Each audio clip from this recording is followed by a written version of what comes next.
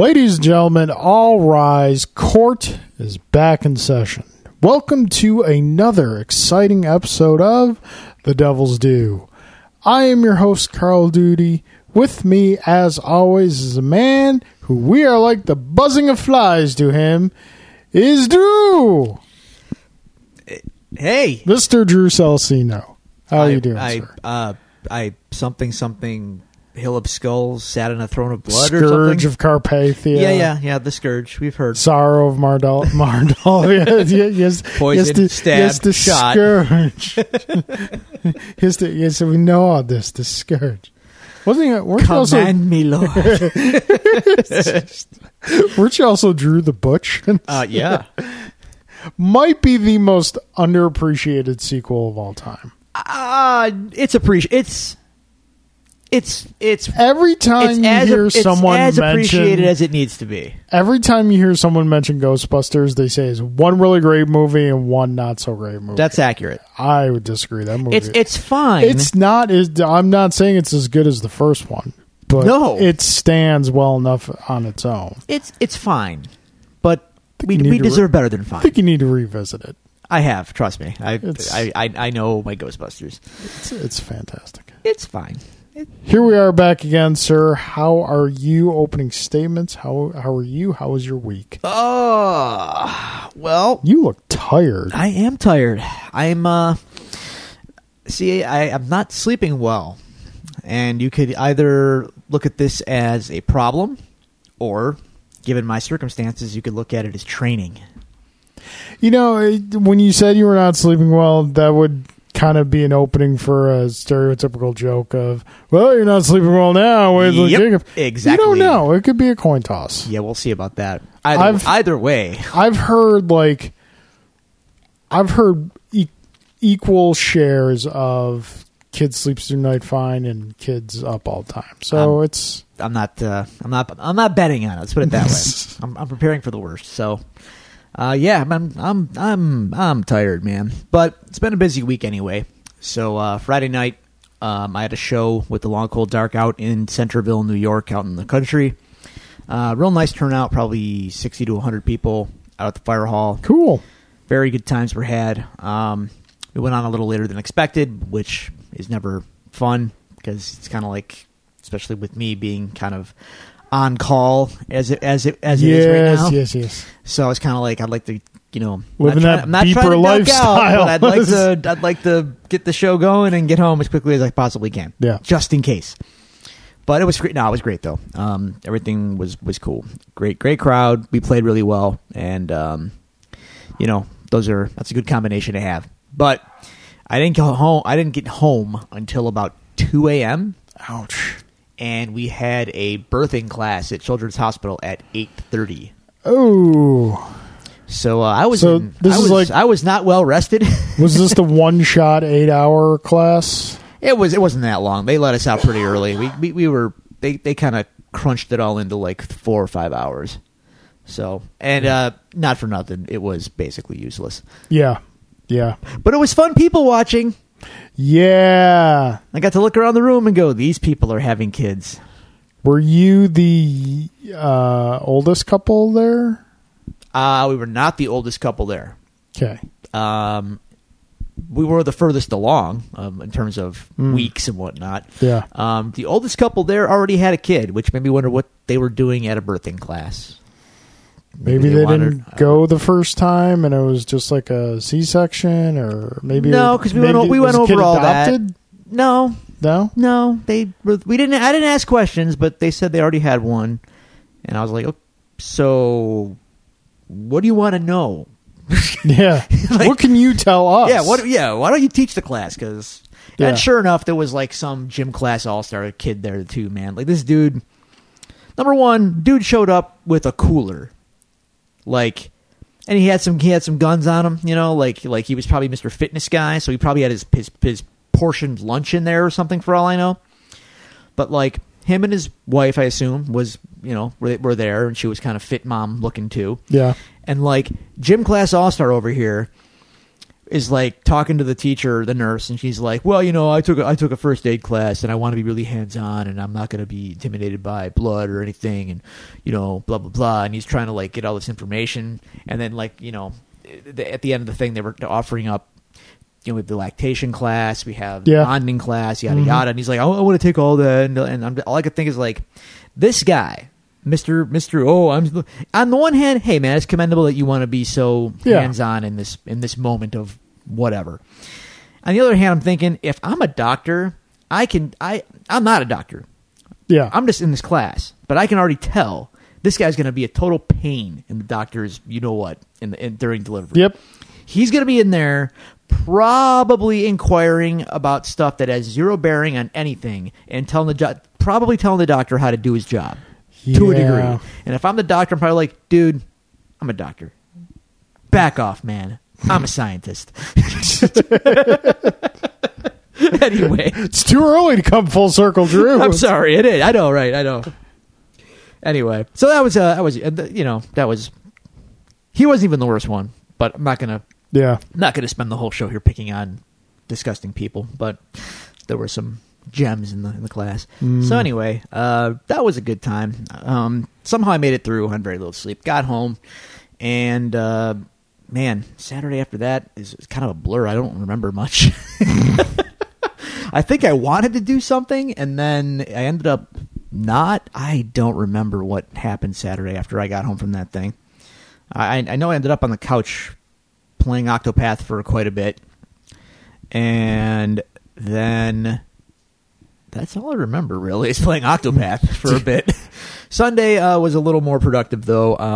I did get a little bit of sleep, and then I managed to get some primer up on the walls down in Cobra Island V3 down there. Woo.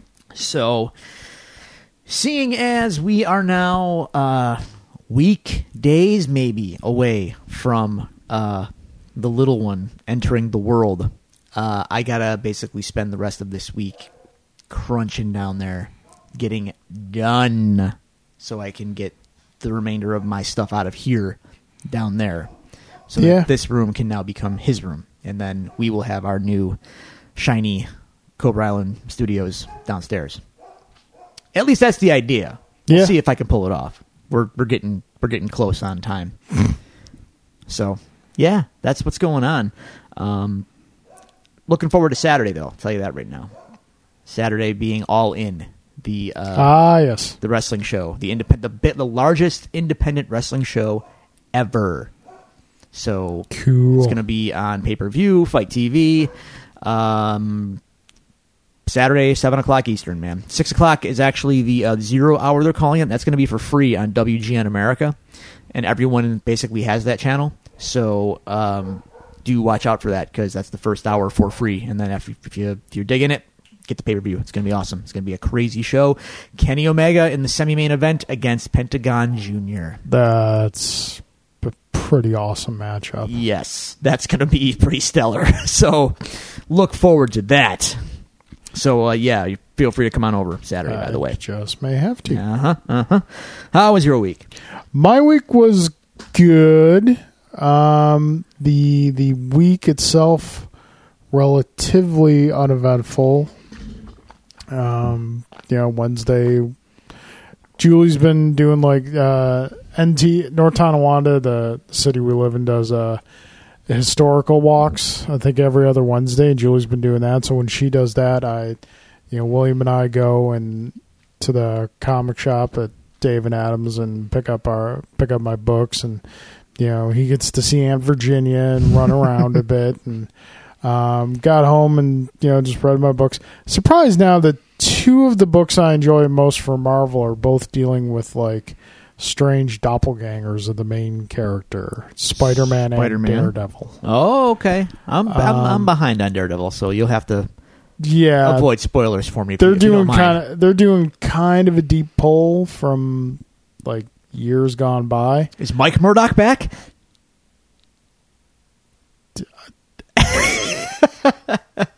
Yes. Okay. Yes, Mike Murdock is back. All right. And it's not like he meets Daredevil. I feel like every writer has one Mike Murdock take when they come on board. I was just quiet because, like, you said you wanted to avoid spoilers. I'm like, I'm not surprised. Like I said, every Daredevil writer has some kind of they got to put their spin on the Mike Murdock gag from the 70s. Yeah. I'm like, okay, it's played out now, guys. We can move on. Anyway. Yeah. So that was that. Friday we did not do game night. You were at your show. Saturday, my good friend Manuel Marin, sometimes question show writer here at the Devils Do, him and his wife Vicky and my goddaughter Natalie came for a visit. All right. And that's probably one thing you were forgetting from Saturday night is I was texting you and be like, hey, man's here. You want to meet up? Right. We're doing dessert and coffee. You want to meet up? Yeah, when you messaged me, I was literally about to eat dinner, and I was kind of like, after I eat this, I'm probably going to pass out. I was going to ask you to dinner, but we ended up going to Anchor Bar. See, and that's why I didn't ask you to dinner. I mean, Manny is technically a tourist, so we didn't go to the downtown Anchor Bar. Oh, we went then you have no excuse at all. Well, no, I mean it's the wings are fine. It's like Ghostbusters 2. It's fine. It's just unexceptional. That's all. No, the wings are good. They're slightly above par for the Buffalo area. And I'd rather go to one of the franchise locations than the original locations because A, it's easier to get to, and B, we're not paying tourist prices. I mean, you could go to Duff's. I'm not crazy about Duff's. I don't have okay. To me, Duff's is more about heat than flavor. Oh, I would strongly disagree, but anyway. So they were in town. They called it kind of an early night Saturday night. They went back to their hotel around 8 o'clock, which allowed me to get into game night with my friend Adam. And we played Dice Forge and we played Unearth. Okay. And it was two of the best games of both I've played. Like so many resources getting used and applied, and it was a really, really good game of both. Sunday we went to the Manny and his family came with us to church, and then we went out. We had lunch at Dockside. Have you been to Dockside? No. It's on Sweeney Street in NT. I don't get out to NT often. It's pretty good. I like it. It's a nice place. It's a newer place. So just the layout of it's really nice. They got a good menu, and then we all went out to the sunflower patch in Sanborn. This is a thing? Yeah. Okay. Yeah, it's kind of a thing. But yeah, they have a huge, this massive sunflower patch, and there's, little local vendors and whatnot. It's a really nice little, free, fun activity to do. I'll probably be getting well versed in all these very soon. Things to do with the kid to get him out of the house. Yeah. Take him places like that. I mean, just take them outside and play with them.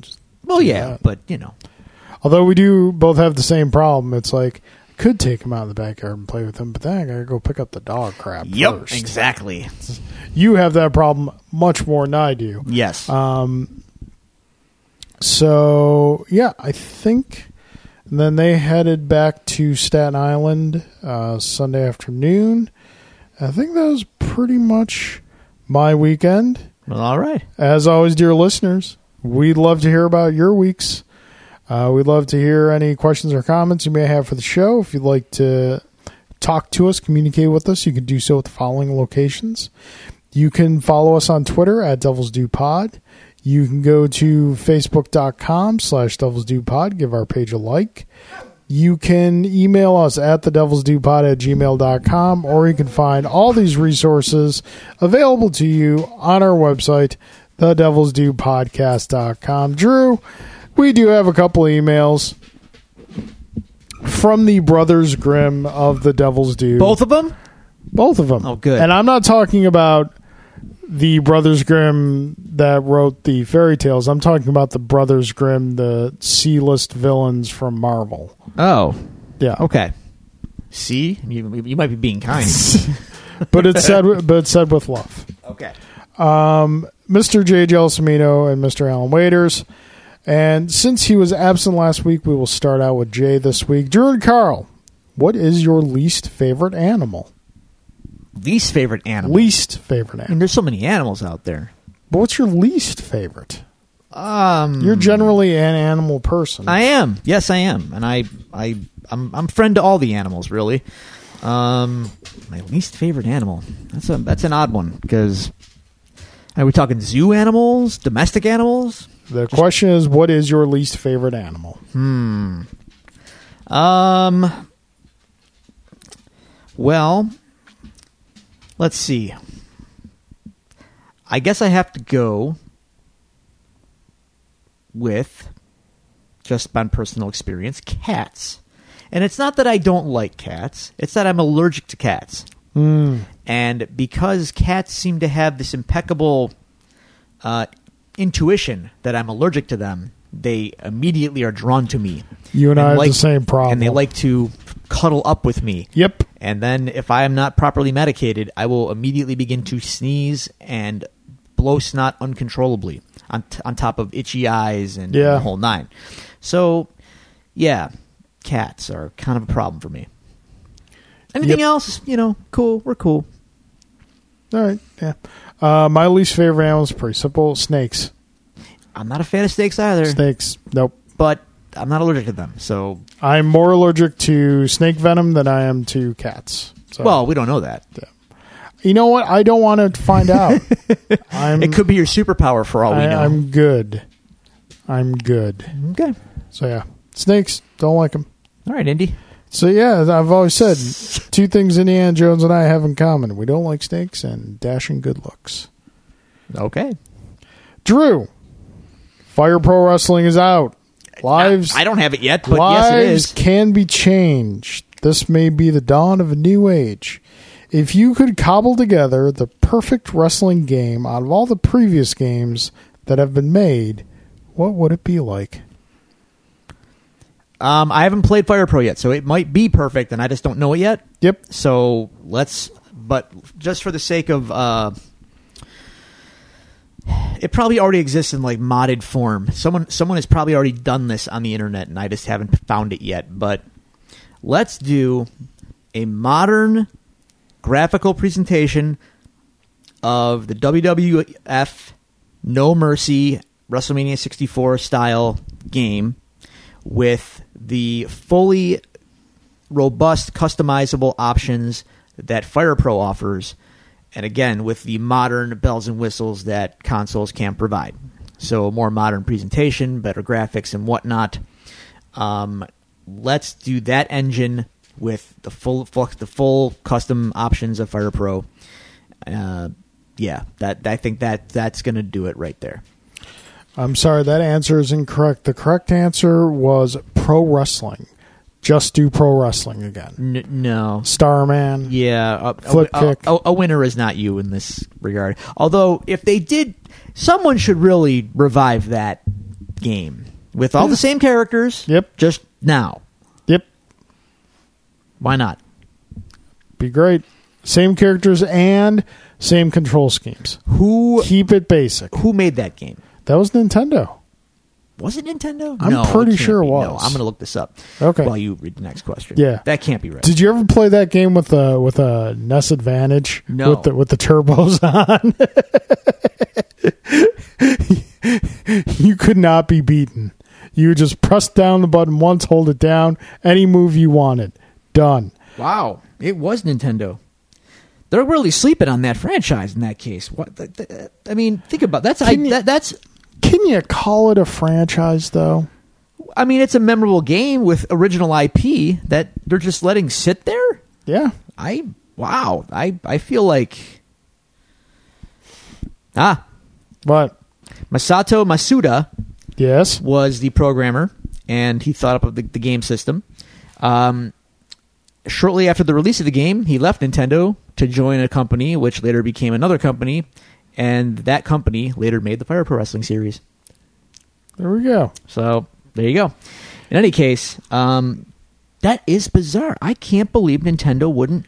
You know what's funny? Like, Starman, man. Yeah, you know what's the funny Amazon, now that I think man. about it? How have any of those characters never shown up in a Smash game? That's what I'm saying. Like, you're going to put the Ice Climbers in there, but you're not going to put, like, Starman in right. there?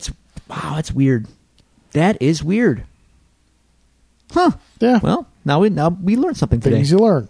Carl, what is your biggest fear? A telepathic link to a shark out for revenge against your family while William is on a banana boat. Meeting Kurt Russell and him not liking you. Or Harrison Ford coming over to your house only to break your entire X-Wing fleet. Biggest fear would probably be the shark one. Obviously, anything that puts my son in danger, I'm not going to be down with. He ain't getting on no banana boat in Jamaica. I'll say that right now. So yeah, that would be my biggest fear. The other two would just be extremely unfortunate. But at least I get to meet Kurt Russell and Harrison Ford. I wouldn't mind meeting Harrison Ford. I'd just be, smart enough not to talk to him about Star Wars. And don't get if he asks you to get in his plane. No. Just say no. no. Yeah. No. All right, on to you, Mr. Alan Waiters. What was my question? Your question was the wrestling one. Oh, right. Jeez, man, you really are out of it. Yeah, kind of. You're out of it for a little while. Everybody gets delusions of grandeur. Yeah. My bad. Carl and Drew, if you were to open a barcade, what are the essential arcade games you would have? I like this question. Let's say we both get 6. 6. Okay. We each get 6. Give me a second. We're joint opening the Devil's Due barcade. Okay. We are going to have... Let's knock out some easy ones first. Street Fighter 2. Wait, well, hang on. I mean, which... I'm going to have... You know what? I'm going to burn 2 of mine on Street Fighter 2. Yeah. Because you have to have Super Turbo. Yeah. And then I would go Street Fighter 2 Hyper Fighting. So you're not going to have... The last one before Super Street Fighter 2. Before Cammy T-Hawk, Fei Long, and DJ were introduced. So you're not doing Alpha, you're not doing... Nope. Okay. I only got 6 slots to fill. I'm burning 2 of them on Street Fighter. All right. Fair enough. Keep going then if you want to keep... Let's see. Try to think. Star Wars arcade game, the original, the Vector. Yep. Okay. I'm still thinking. So fire out a couple of yours because I could think of some, but I don't want to steal any of yours. Okay. Well, we're going automatic. Mortal Kombat 2, Ultimate Mortal Kombat 3, mandatory. Killer Instinct, it's a tough call if I want to have 1 and 2 or 1 you're or going 2. Like 3 fighting games. Fighting games were everything in the arcades back in the day. So I think I'm going to go with, you know what? I'm just going to, as cool as 2 is, we're going to go with KI Classic, Killer Instinct 1. Okay. And then I think we have to kind of acknowledge other genres. So we got to have X-Men in there. The full double screen arcade cab. Okay. The big Mamma Jamma. If you're going X-Men, then I'm going Ninja Turtles. Okay. Original fine. Ninja Turtles. Okay. So that's... Yeah, I got my own count going. I'm at 3. I got 3. 4. Okay. I'm also going to have... I'm going to go classic. Which classic do I want? Do I want Donkey Kong or do I want Pac-Man? I'm not really enthused about either, but I feel like they have to be there. You know what I'm going to do for my classic? Robotron. Okay. Robotron can be a Zen-like experience. It's just a really fun game. Okay. So that's 4 for you? Yeah, that's 4 for me. All right. It's tough. All right. I'm going to...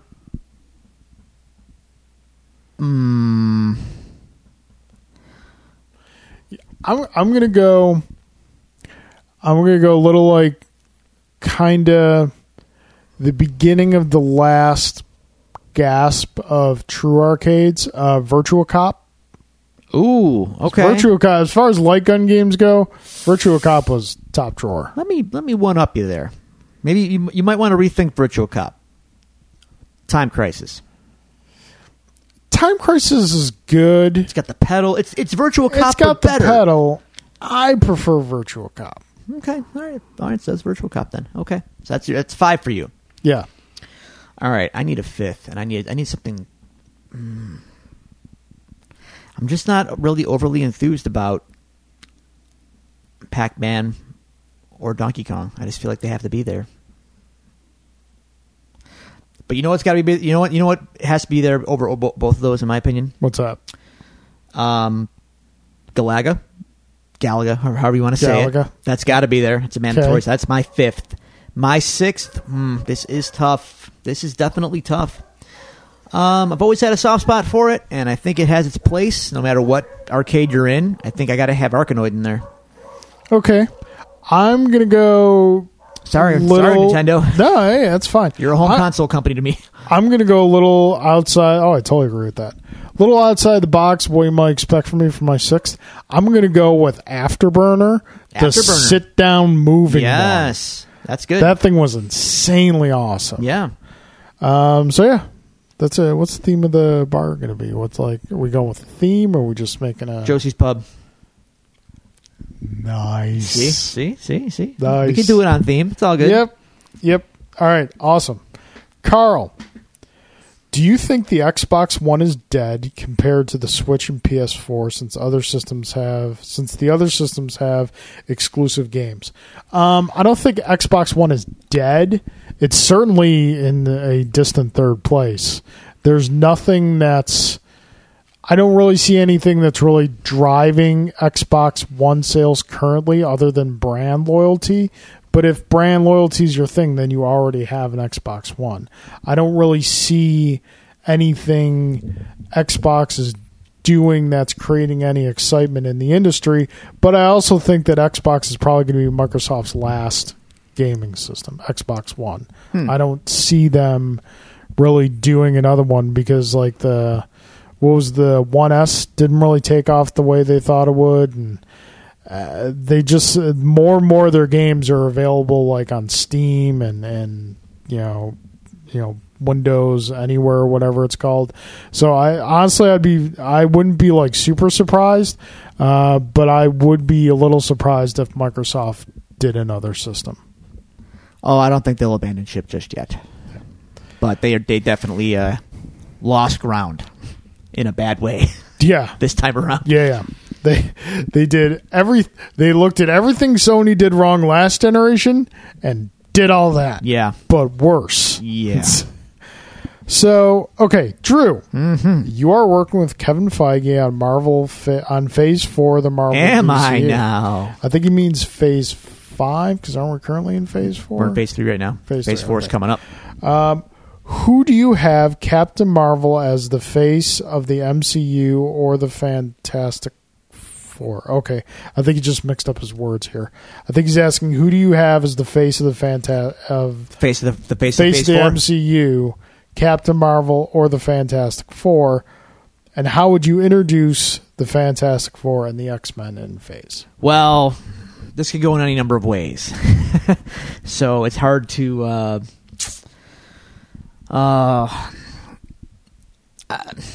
Like Captain Marvel is going to be cool, I'm sure, and it's anticipated, but she's not really a top tier character in the way that Iron Man, Cap, and Thor are. So but to be fair, they were not either. Top, yeah, I was just however, they weren't in terms of pop cultural recognizability compared to, say, the X-Men or Spider-Man. Yeah.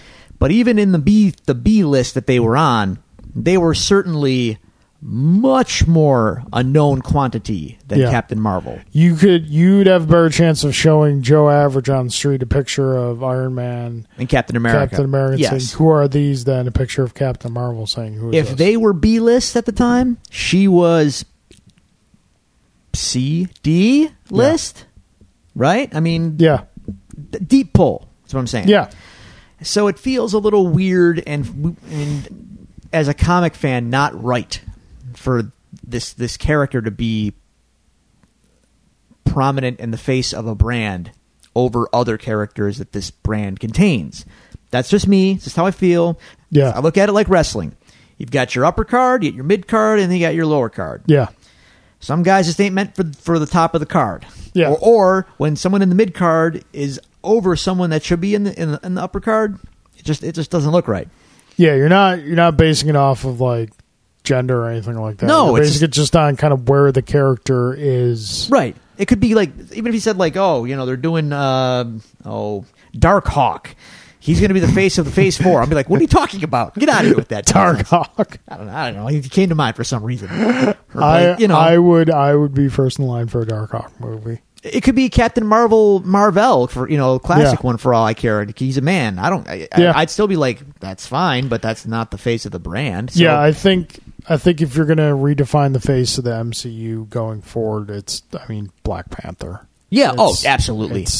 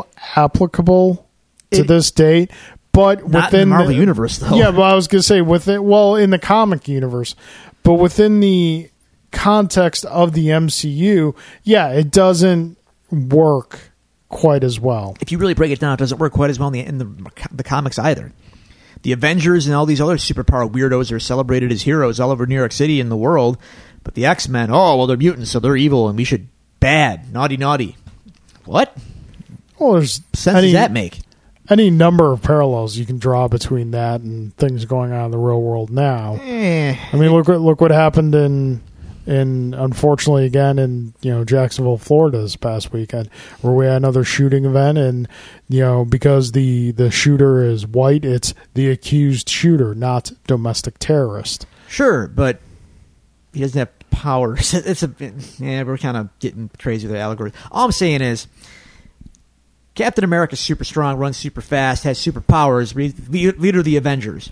Yay! Wolverine has claws and can heal fast. Claws. Hot claws. I'm sorry, pardon me. Hot claws. And Cyclops can shoot optic blasts, but and somehow, oh no, we can't trust them though. They're bad. Yeah, there's any number of parallels you can draw between that and what's going on. It's the same thing though. They're both. I know. They're all the same. That's why you can draw the parallels between what's going on there and in the real world. I suppose. I guess. Alan does have a PS here because we were some point in our group chat this week. He mentioned, I can't remember what it was, but something about J.K. Simmons coming back as J. Jonah Jameson. And I mentioned, like, don't get me wrong, I love me some J.K. as J.J., but am I wrong for kind of wanting to see Danny McBride? No, as it was a great idea when we thought of it, and it's still a great idea. So his PS here is, I like Carl's idea of Danny McBride as J. Jonah Jameson, but I think J.K. Simmons will return if offered the role since Justice League bombed. I'm pretty sure it was my idea, number one. Number two... No, that was mine. I don't think because so. I remember your reaction was like, I never thought of it, and now it's all I want. We'll have to go back and listen to that episode. I think it was our Ant-Man review, I believe. So, yeah. Might have been. We'll have to go back. In any case, it was born on this show. And, I still want it to happen. As many great ideas are. Kevin Feige's listening. He's on the phone with Danny McBride right now. He's like, it's one of those things where, like, it's kind of old school comic industry business. He likes our ideas, but he can't credit us because he doesn't want to pay us. I mean... But that's fine. An anonymous check, Kevin. That's all I ask. I don't care. All we need is make it out to cash. Listen, all we need is one dump truck of money. We can split it amongst ourselves. It's fine. Half a dump truck. Just one. Half a dump truck is enough. All right. So that does it for the cross-examination. Thank you, Alan and Jay, as always. Which brings us on to the case files, the news of the week. And Drew, we're kind of all over the board. Well, let's good news, bad news. Where was start?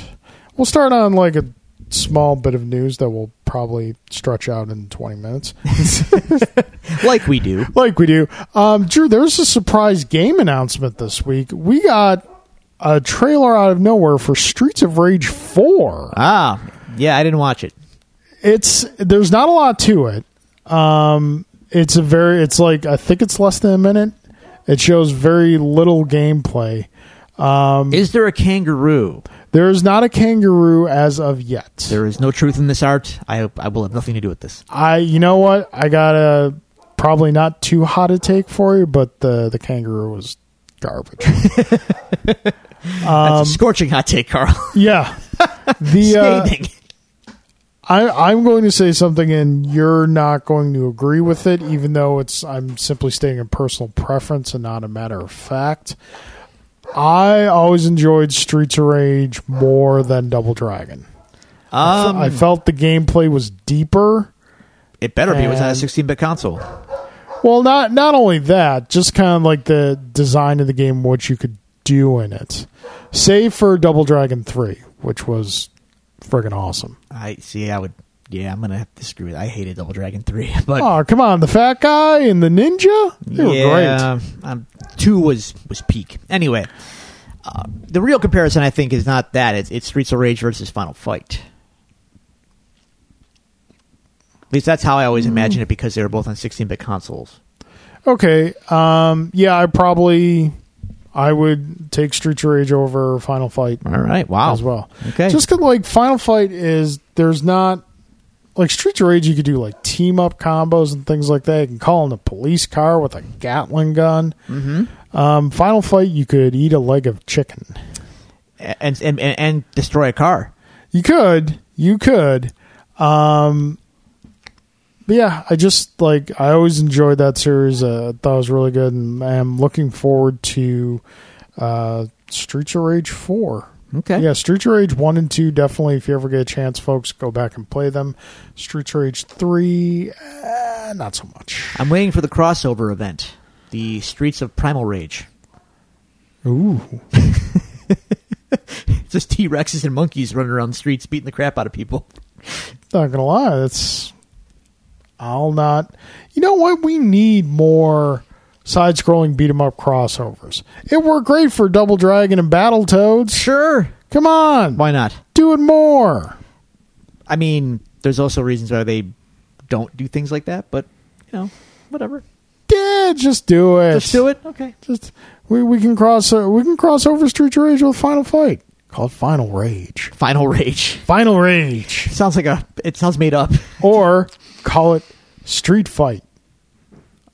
I mean, we're getting close there. We're close, but we're just far enough away. Mm-hmm. Well, I mean, Capcom does own one of those, so yeah, they don't care. Final Fight 2 or Street Fighter 2 was originally Final Fight 2, and it's an original design concept. And yet somehow Hagar never made it into a Street Fighter game. Not a Street Fighter proper game, no. That's bizarre to me. Made it into Marvel vs. Capcom 3. Oh, okay. In which he was essentially just Zangief. Man, so weird. But, I mean, Zangief was Hagar before Hagar was Zangief, so... Wait, what? Well, Final Fight came out first. Yes, before right. Street Fighter 2. Did I hear? I thought I heard you say Zangief was Hagar before Hagar was Zangief. Is that? Yeah, because Zangief was just basically like, as far as the moveset goes, very heavily influenced by Hagar. Well, that's even in his origin, right? No, he was trained by Hagar. I think they wove that into his Street Fighter 2 bio. I'll have to double check. That's where he learned the spinning pile driver. They may have fought. I'm not sure. No, because Hagar's pile driver does not spin. Not in Final Fight, but in canon, it does. Not in any game he's appeared in. I'll Google this. Okay, go ahead. But yeah, so fun new beat 'em ups coming out. There's a whole lot of just kind of not fun stuff in the news. So I'll save the next somewhat fun thing I got for last.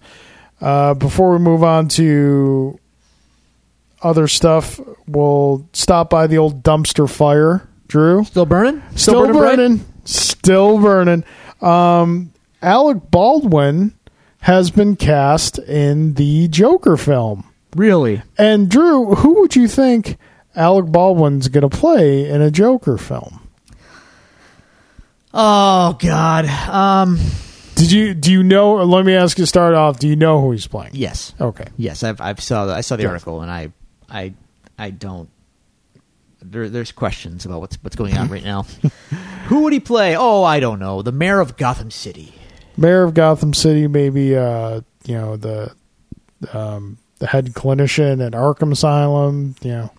Any number of distinguished things. No, he's playing Thomas Wayne. Oh, I could see that. But there's a wrinkle though, Carl. There. Whatever do you mean, good sir? Oh, I don't know. Apparently, they're gonna spin this version of Thomas Wayne. He's gonna be like Donald Trump or something. This is not the version of Thomas Wayne I'm familiar with. No, well, that's what they're getting. That's what they're doing. Yeah. So we are clearly in Elseworlds territory here. Oh yeah. I don't know what to make of any of this. I simply say no, thank you.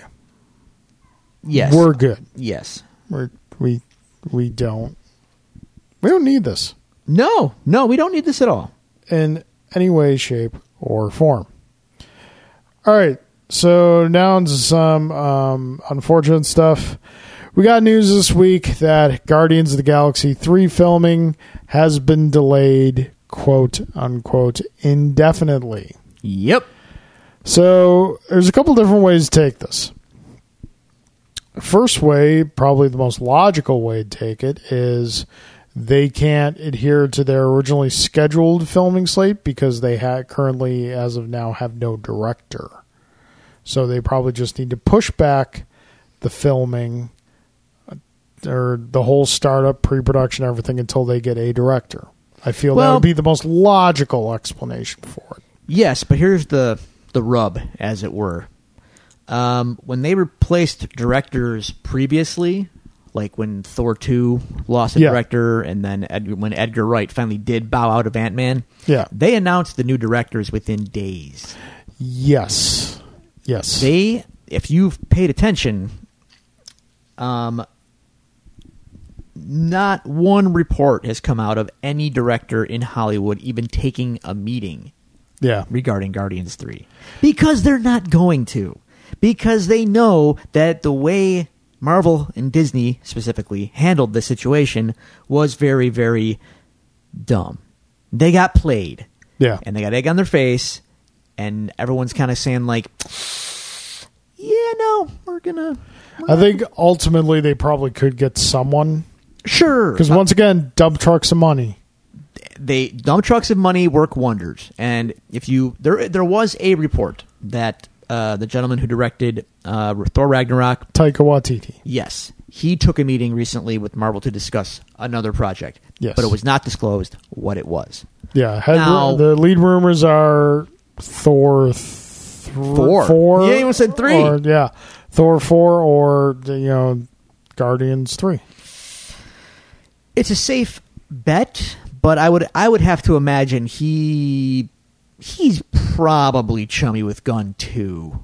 These guys all seem to be in the inner sanctum together, and I don't know. I don't think he would do it. I don't know that. It just feels like I don't think he would step on the toes like that. I think he would say, you know what, not for me. Sorry, but I could be totally wrong. I think another aspect you have to explore with this is the influence of the cast, who are pretty. You've got some pretty united, high power names in this cast. I mean, by their powers combined, they form a power level equivalent of Dwayne Johnson. But still, they weren't happy about this decision. No, and the thing is, though, they probably also have some high-powered contracts that say you're gonna show up to work. You know what I'm saying? Yeah, but I don't know. But do any of them do any of them really need those contracts? They can. No. Yeah. No, they're all going to get work elsewhere very easily. Yep. So I don't know. I don't know what's going to happen. I'm bummed out. At the very least, I would have hoped they would use James Gunn's script for 3, but that seems like even that's not on the table right now. So what do you think? I mean, what do you think Disney's realistic best play here is? Because you can look at this one of two ways. This is just a temporary inconvenience, or this can be the crack that starts the avalanche.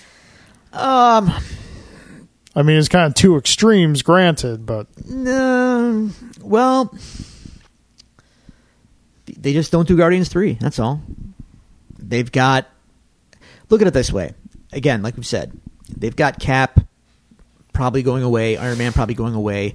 There's going to be fresh faces showing up any minute now to kind of rebrand the MCU as we know it. So we just don't do Guardians 3 in that case, and we put bring in the Starjammers. Is that what you're No.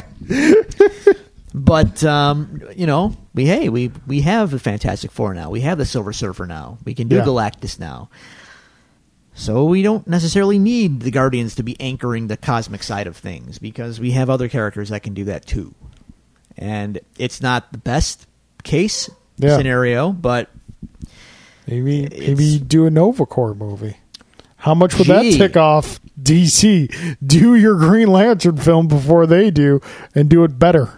I'm actually shocked they haven't done that yet, to be honest with you. I kind of thought the Nova Corps got the short end of the stick in Guardians 1. Like, they were just kind of like generic lackeys. Yeah. But that's not necessarily the real Nova Corps. That could just be, whatever. So Richard Rider's out there somewhere, Anyway, zipping around. I don't know. I don't think this is going to be any sort of like death knell for Marvel or anything like that. They're, but it is an elephant in the room. And when they start doing press for Infinity War 2 or whatever it is, sorry, but those questions are going to get asked. They're going to be asked of the press or of the cast. They're going to be asked of the Russo brothers. Like Kevin Feige's going to be on the hot seat.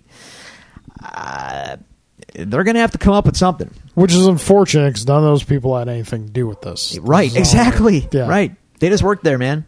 Yeah. There is a rumor, Carl. Yes. That Bob Iger, head of Disney, right? Okay. He will not be head of Disney forever or much longer, allegedly. I guess he already extended his tenure longer than he wanted to. So they're going to be looking for a new head of Disney. And who do you think is in that discussion to become the new head of Disney? I don't think Kevin Feige would be. Kathleen Kennedy, Kevin Feige, and like the head of Disney theme parks, like the top 3 candidates to take Bob Iger's position. I would probably put it the theme park person or Kathleen Kennedy. I would put either one of those ahead of Kevin Feige, because Kathleen Kennedy, we know her primarily as running Lucasfilm now, and having a lot to do with Star Wars. If you look at her career, she's been part of like so many other things, so many other great things, that I think that decision would make more sense. Kevin Feige, love Kevin Feige. We know you're listening, Kev. We love you. Has primarily just done this. And I know really that good at it. He's really good at it. And I don't want to say that in a minimizing way to what he's done. Running Disney is a much bigger... Yeah, that's a lot. It's a big job. Yeah, he's not in that weight class yet. Sure. No, I feel you. Yeah. I'm just saying. But in any case, whoever it is, they might defer to a Kevin Feige or Kathleen Kennedy. So if Kevin Feige says, hey... Let's hope. I want you to be my boss, but do me a favor. Bring James Gunn back. Yeah. Could happen. That would be great. Could happen. I love it. All right. So now, Drew, we've had a lot of discussions on the show about fandom and... Oh, yeah, it's great. Just wonderful. Good people, fans. How it's kind of gone through a change, definitely over the past 10 years, even more so before that. So these next 2 things we're going to talk about is really gonna touch on that, Pauls. Oh boy, I wasn't prepared to get angry today. Okay, go ahead. Well, I mean, don't get angry about it. Just I know your secret is that you're always angry, but that's right. Yes. Drew, can you give the listeners at home a brief, factual, not editorialized, factual description of what Comicsgate is? Dude, I don't even know. Honest to God, I don't even know.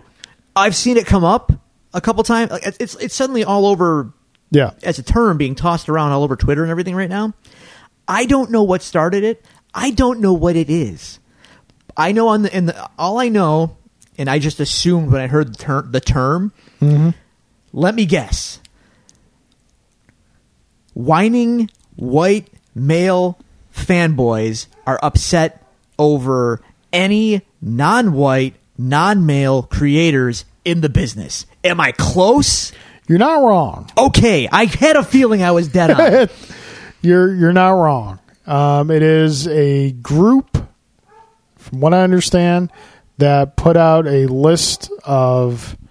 They love their lists. Yeah, a list of creators and people in the industry who they do not want you to attack or anything like that. Oh, sure. That's how I put out the list. They do not want you to support them with your purchasing dollars. Okay. Because they feel it's forced diversification. Yeah. Yeah. So this has become a thing. Apparently, unfortunately, we like our comics nice and white. Yeah. there's an artist involved with it who I'm not going to say saddened to hear was involved with it because I do enjoy their work, but disappointed to hear was involved with it was Ethan Van Sciver, whatever. I told you about him a long time ago. That guy's bad news. I knew that years ago. I know. Grade A, I can't use the word on the air. He's not a good guy, and I've known that for a long time. And typically I've kind of been able to separate the art from the artist, but I struggle with that. There are certain things that are a couple steps too far. Yeah, well, I'm not shocked. So I mean, so folks, whatever, if you like diversity and inclusion and a better world for all, just ignore what Comicsgate is saying. I can't believe this is a thing. Give me a break. It's oh my God, it's comic books.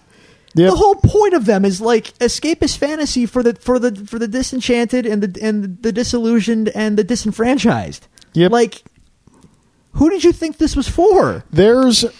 Okay. Any X-Men fans that are talking like about Comicsgate? Do they probably. Do they not see the irony in stepping? I can't, dude. Oh stepping outside and kind of looking at the big picture, for lack of a better term. The past 10 years, we're experiencing a culture change in comics. Traditionally, comics have been an all-boys club. Yeah. As far as like creators, writers, female participation. Yeah, no, you're not wrong. Was very wrong. And especially among the big two, diversity. They have their bright spots, but few are those stars in the galaxy. Sure. Diversity's been an issue in comics. Again, predominantly between Marvel and DC. No, you're not wrong. And it's changing. That culture is changing. So anytime you have a massive, just like we're seeing in our country over the past 15 years, anytime you have a massive shift in culture from what was traditionally considered the norm, for lack of a better phrase, to a new norm, those who are comfortable in the old norm are going to rebel against the change. And unfortunately, in situations like this, it creates things like Comicsgate that we have to deal with. So, dude, get used to change because that's life, man. No, I mean, I'm all for the change. I'm all for the diversity and inclusion. And you see the diversity, having worked at a comic shop for a time, it's not like, yes, it is still majority. I don't say predominantly, but I say majority is still male. Sure. Yes. But again, with cultural change, we're seeing much more diverse scope of people coming into the comic shop to discover these characters. And it just makes sense to have something there for them. And it's not to say they're not going to pick up an issue of Superman or Iron Man. Right. But it again, it doesn't make sense not to have that diversity option for them. Comics are just a medium, man.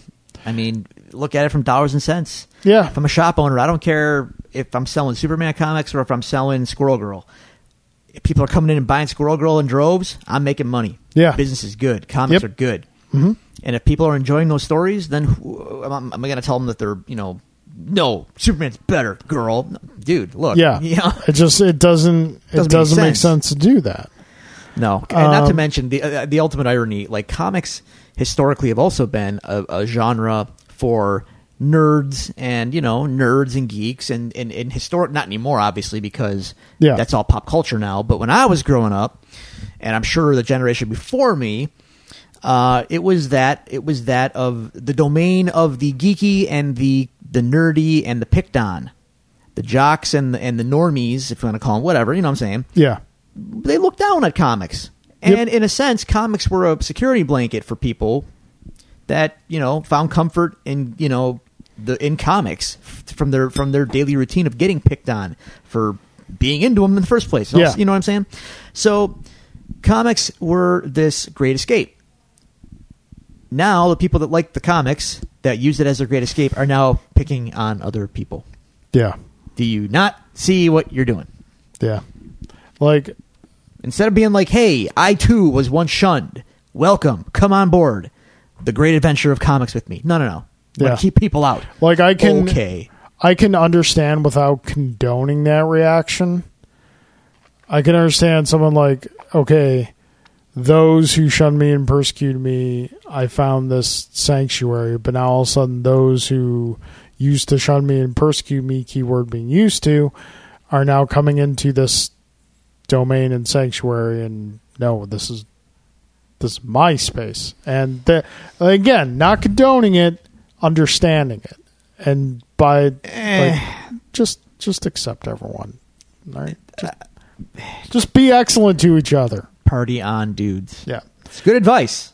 It's good advice. So, and this brings us to our last news thing of the week. Now, something originally I didn't plan on really discussing at all because we've never really mentioned it on the show, but I felt it kind of goes not totally hand in hand with the whole Comicsgate thing, but definitely an issue of perception and representation in mass media. Mm-hmm. So earlier this week, news came out that Big Bang Theory was ending its run after 12 seasons. Yeah.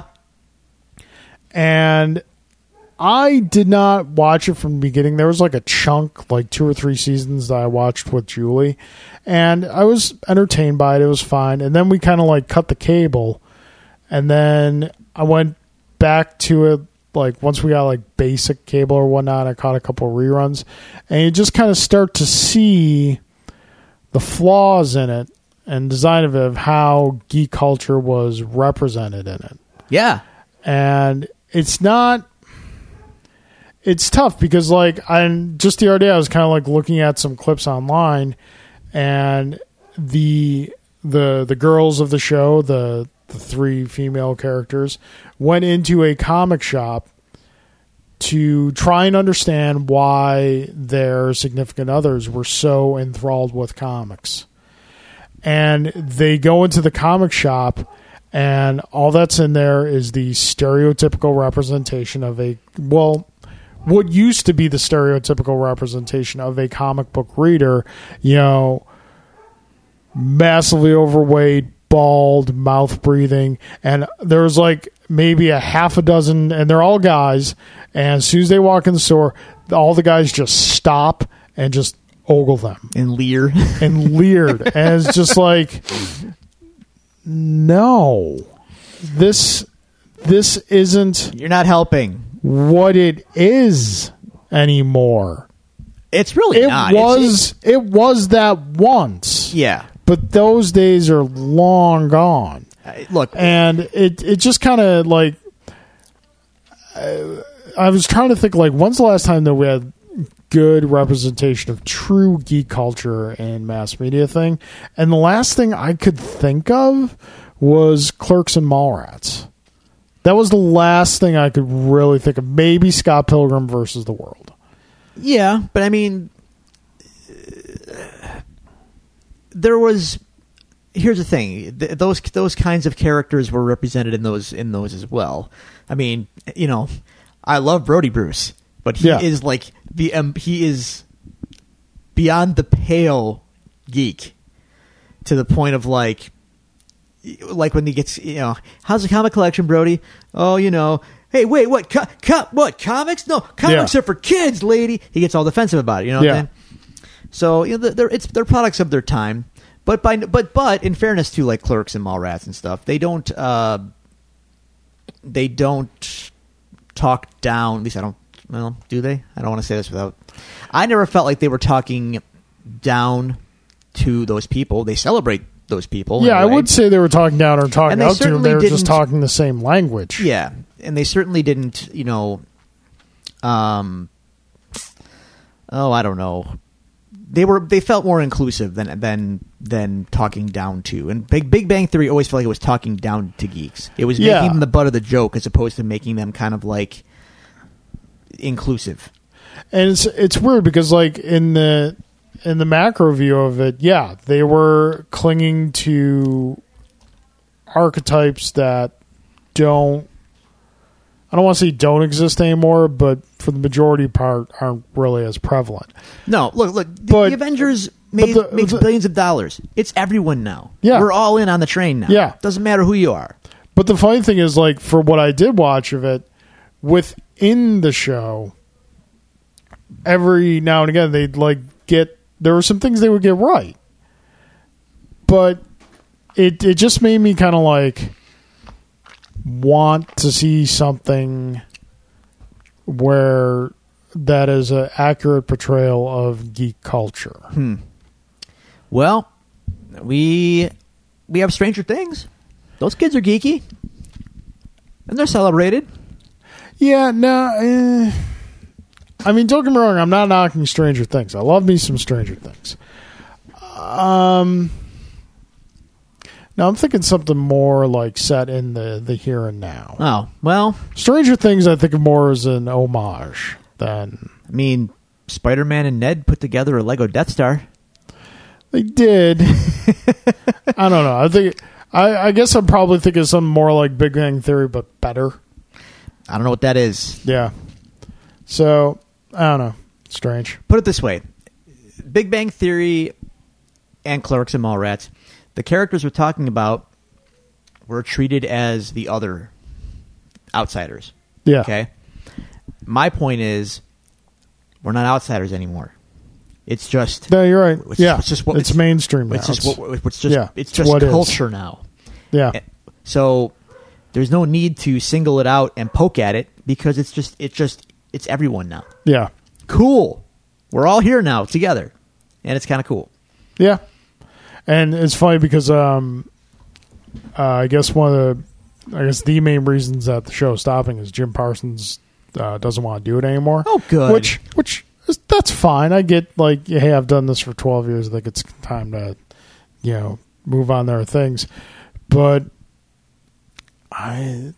dude needs to take some acting lessons. Maybe I don't want to say that. Like, I don't want to try to be that guy about it. But like, I've seen him in other things, and he's always just playing a slightly different version of Sheldon. Like Hidden Figure. You know, a movie Hidden Figures about the women in the NASA program. Taraji P. Henderson was in it. Okay. It was set in like the 60s. Really good movie, and Jim Parsons is in it too. As soon as he shows up and starts acting, I'm immediately seeing Sheldon. He's just playing a less smart Sheldon. I'm like, I guess he's doing a lot of Broadway stuff, and I hope he's better in that. You don't play someone on TV for 12 years and you can't just turn it off. And not only that, it's hard for an audience to see you as anything but that. Yeah. Like, I saw Jason Alexander on an episode of Law and Order SVU recently. Yeah. And he's got this long blonde hair wig on and he's got like a beard and he's trying to but to me, I'm just like, George, what happened to you? Yeah. Because he's George. Seinfeld ended in 1998. He's still George to me. He had a really great. He played a really good character in an episode of Star Trek Voyager. I remember. Did he really? Yeah, he was kind of like a collector type, like grand collector type person. He was cool. It was fun. All right. So yeah. All right. So that's the news. That's where we're at. Yay. Okay. So yeah. Cool. And now the news is done. So, time to rustle papers. Am I the only one rustling papers again? Dude, it's all up here now. Mental. Rustle my one paper. It's enough. It gets the point across. All right. On to Jessica Jones, episode 7. Drew, the episode's called I Want Your Cray Cray. Yeah, that's some kind of euphemism right there. So this is like the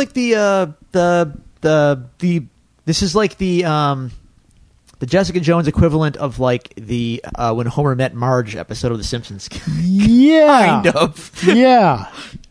We get any possible question we might have had about Jessica's past. Yeah. Kind of answered in this episode. Kind of.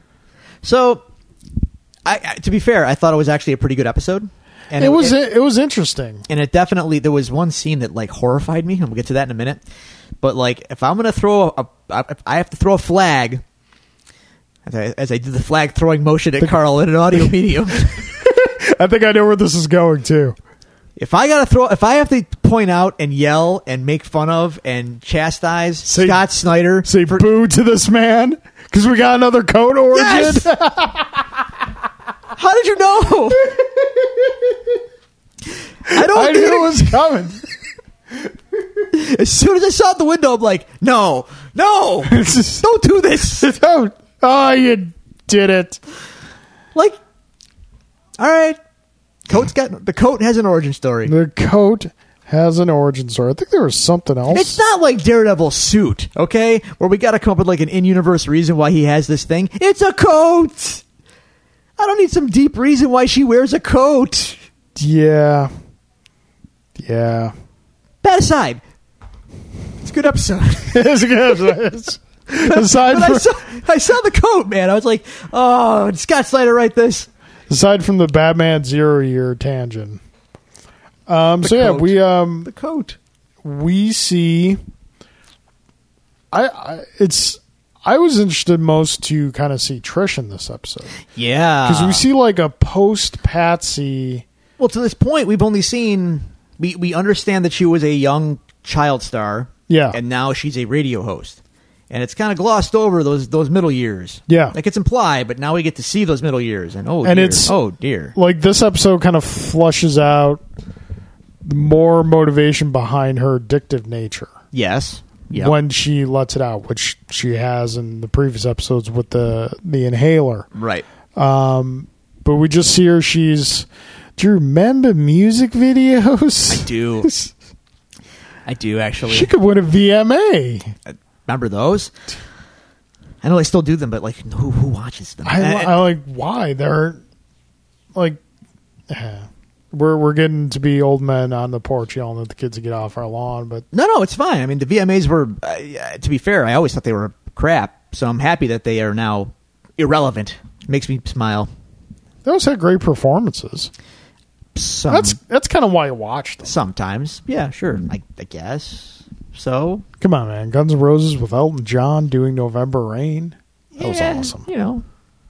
Anyway, I digress. Like she's like Taylor Swift, but not kind of, because this takes place before Taylor Swift would have been a thing. That's the thing. I was a little fuzzy on the timeline. She's like a Britney. Kind of like a Britney. This is probably like early 2000s. She's like a Britney with a slight Lindsay Lohan bend. Yeah. What with the drug abuse and all. Yeah. Lindsay Lohan is not getting a radio show anytime soon, though. So no. Good job, Trish. Way to pull out of that spiral. Way to avoid the curse of Herbie. Yeah. Anyway, something's going on there. So yeah, she's got problems. Yeah. Meanwhile, Jess seemingly is like the well-adjusted one at this time. Yeah, like Jess is not the Jess we've grown to know and love. She's in college. She's in college. She's certainly, she's not happy-go-lucky Jess, but no, she's just kind of like parents dead and whatnot. Yeah, parents are dead, and but she kind of, I want to say, has an idea of who she is right now. Did she or did she not? She did. She turned away champagne at the premiere. Yeah, because she's not bubbly. No. Well, she was drinking like real. Oh, okay, all right. Well, I was gonna say what an inversion of characters we had there. Yeah. But Jess is like, she's in college. She's studying and stuff, doing very unlike Jess stuff. And we see that Trish is kind of, I don't want to say her meal ticket, but is providing financial support. Yeah. For Jess. But I mean, with Trish, she's like, yeah, she's kind of fallen into, she's post Patsy, pre radio show host. She's a mess. Yeah, she's a mess. She's a mess. And the way they described it, like she kind of got out of it, but then this opportunity came along to make an album, and that just shoved her right back into it. Yeah. And mom is still, around. Mom is still the cancer. So Jess meets a boy. Yes, Sterling. Not Archer. No. He's a bartender. Yep. With a dream. As all bartenders are like to have. Of a nightclub. See Tom Cruise in Cocktail. Sure. Of his own club, his own bar. Yep. Where he can give free drinks to anyone he wants, anytime, without hassle. Because that's how bars make money. A bar with an interesting name. It all. Another Snyder-ific moment. Alias. Club Alias.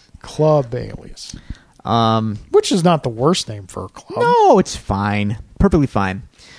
So, while all this is going on, we find out that Jess's mom survived the car wreck. Yes. Kind of. And we find in the beginning of the episode that the flashback that Jess had of being attacked by a monster, that was actually her mom. That's the scene that horrified me, dude. Yeah, she was very pizza-faced. Oh, my Lord. Toxic Avenger, like, times 1,000. Yes. Terrifying. Toxic Avenger done, like, seriously intentionally frightening. I haven't been that horrified since I saw Mac and Me for the first time.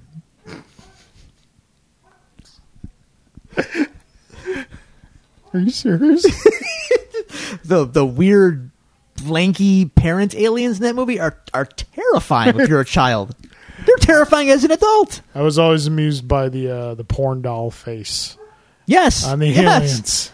But just dad, all weird with his little gut, walks all weird. Dude, I've seen clips of it recently. It's still terrifying. It's, oh my God, horrifying. That movie, I believe, this past week was 30 years old. Wow. Did you know, Mac and Me diversion. Mac and Me tangents. So, remember the movie? I know you've seen it. Yes. Okay. The kid in the wheelchair is rolling up towards the gas station or whatever it was in the end there, and there's that big explosion, and it kills him, and they bring him back to life. Yeah. Did you know that in the original cut, that's not how he died? How they shot this, and the footage is out there. It's on YouTube. Originally, what the hell is going on? No one wants to hear about Mac and Me. Originally, he was shot by a police officer in the crossfire between... Jeez. Yeah, between a weird proportioned beer gut dad alien and the cops. I think because another podcast I listened to, with the 30-20-10 podcast, brought to my attention that was this past week was 30th anniversary of Mac and Me, but also that it might have been like a large portion of it funded by McDonald's. Not directly, but yeah. Because like Ronald McDonald was in the trailer. Yep. Like introducing the trailer.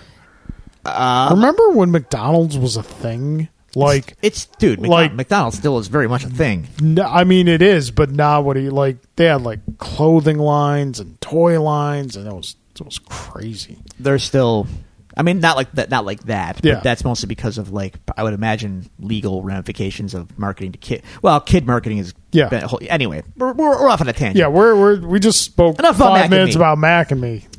So yeah, she's horrifying, and then over a period of years, hippie doctor. Yeah, and we know he's hippie doctor because he has the Grateful Dead shirt on. Then later he's got the Doors shirt on, and he uses phrases like "far out" and "groovy." Yeah. He's not, but his character does not necessarily come off as a villain. No, he's helping. Methodology questionable, quite, but motives not horrible.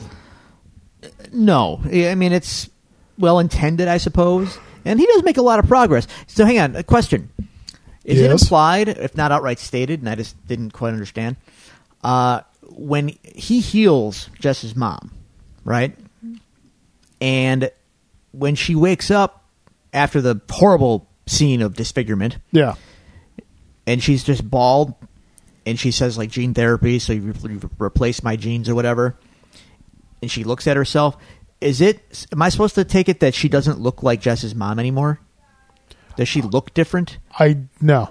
Oh. No, it's just waking up and being told you're disfigured and then looking in the mirror and seeing that you're just, bald.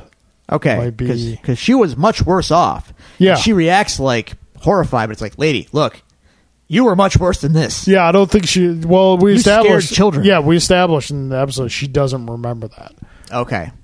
All right. So, fair enough. Yeah. In any case. His motives are not terrible. So he's, rebuilding her and whatnot, and she eventually, though, demands to know what happened to her daughter. Yeah. And, obviously her other kid is dead, but she knows that Jess is alive. So she breaks out. Yeah. And kills a nurse. Yep. And severely injures Inez. Yeah. Put some shards of glass into her back. I think one thing I think this episode does really well is it uses just one episode to show us how these characters that we've been following for a season and 6 episodes became the characters we've been watching. Yeah. It does it all in just like this 1 hour episode. And I think it does it really well because at the end of the episode, when they're sitting on top of the building, we see the Jess that we know now. Yeah. But we also see the Trish that we know now. Or at least at least the beginning. Yeah. Of Proto Trish. Yeah, proto. So Jess and her boy are doing well. She reveals her powers to him, which I think is kind of interesting. Yeah, she's much less careful about exposing her powers. Like, she rips open an ATM and right. They have cameras on them. Yeah. So I think it's more the experience with Kilgrave that got her to, I almost said Killmonger. So finally got around to watching Black Panther again this past week. Okay. I think it was more the experience with Kilgrave that got her to be more careful about who and how she reveals herself to. Okay. But she's still not, completely careful about it. I like that they have the same loft apartment as Cassandra from Wayne's World. Yes. I didn't think about that, but as soon as you said it, instantly just see Mike Myers rolling his gut. Yeah. Camera 1, camera 2. Camera 1, camera 2. Anyway, so he's made apparently some bad business deals to invest in his little club. Yes. And guys come looking for their money, and Jess beats them up. Kind of just more pushes than a full beating. Well, I mean, enough that they know that she's not to be messed with. Yeah. Here's where the timeline gets a little weird for me, Carl. Okay. I don't know how many years before the current series all this is taking place, but when they meet again, these gangster gentlemen and her boyfriend, they ask him if she can help them out with some dirty business. Yeah. And then they ask, can she, what else can she do? Can she fly? And they start naming superpowers. So you're kind of wondering where this falls in the post-Avengers timeline. Yes. It doesn't seem to add up to me. I think we can assume it's post-Avengers. It almost has to be. But, not... Beyond that, I mean, it's not... I don't think it's absolutely pivotal to the story, kind of where it falls. No, but I'm just trying to put the pieces together. No, I get you. I accept that these things are not necessarily... the MCU doesn't care about these shows as much as the shows has to care about the MCU, in other words. But I'd just like to know, okay, what's our timeline here? How hip to superpowers are people in this world? But anyway, he agrees to, she'll help you out. Yeah. Which Jess did not agree to because she was in the bathroom. Yeah, I mean, he's probably just doing it primarily to get out of a situation without taking a beating. Sure. But dear old mom overheard all of this transaction for Jess's services, and she does not take kindly to it. She's got a little bit of mood swing problem now. A bit. Yeah. A bit. So, Sterling has his head thrown into a brick wall several times by Mom. Yes. Resulting in his death. Yes. Yeah. Mom, you're not helping. No. Moms aren't helping on this show, are they? No, they're not. So yeah, we see in this episode, we see these two characters at their absolute lowest.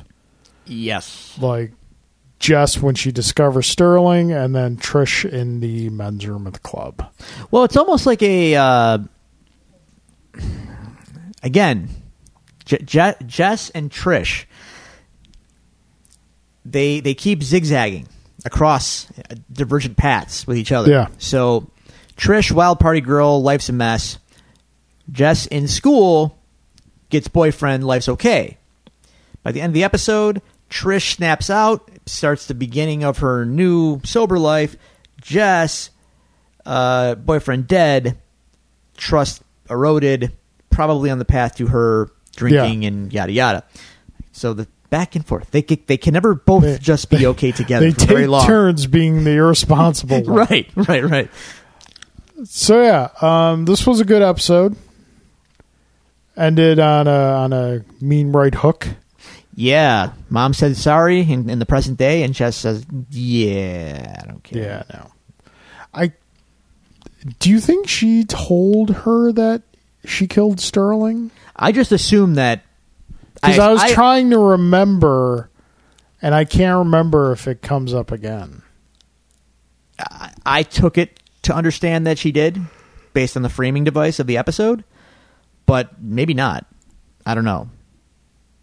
So, yeah. But she did kill that guy in the van that Jess was implicated in the murder. Yeah. So, if nothing else, Jess did have just cause for punching her in the face. Yes. Or some cause. So, yeah. You got anything more on this episode? Just kind of... No. The show continues to be interesting. Yeah. Think we're good. Still hate her mom. Trish's mom. Oh, yeah. She's a cancer. She's the worst. She is the worst. Yeah. She's just a terrible human being. Basically. Yeah. Alrighty. So, that does it for another episode of The Devil's Due. We thank you again, dear listeners, for joining us. If you would like to reach out to us and communicate with the show or share our announcements of new episodes and anything we post, you can do so at the following locations. You can follow us on Devil's Due Pod, at Devil's Due Pod on Twitter. You can go to facebook.com/devilsdupod and give our page a like. You can email us at thedevilsdupod@gmail.com, or you can find all these resources available, I can talk, to you on our website, thedevilsdupodcast.com. Drew, any closing statements? All I found is that Zangief based his spinning clothesline on Hagar's. Okay. But I couldn't find anything else about training specifically. But I swear I remember reading that like in the instruction manual or something like that for Street Fighter 2. So I don't know. Yeah.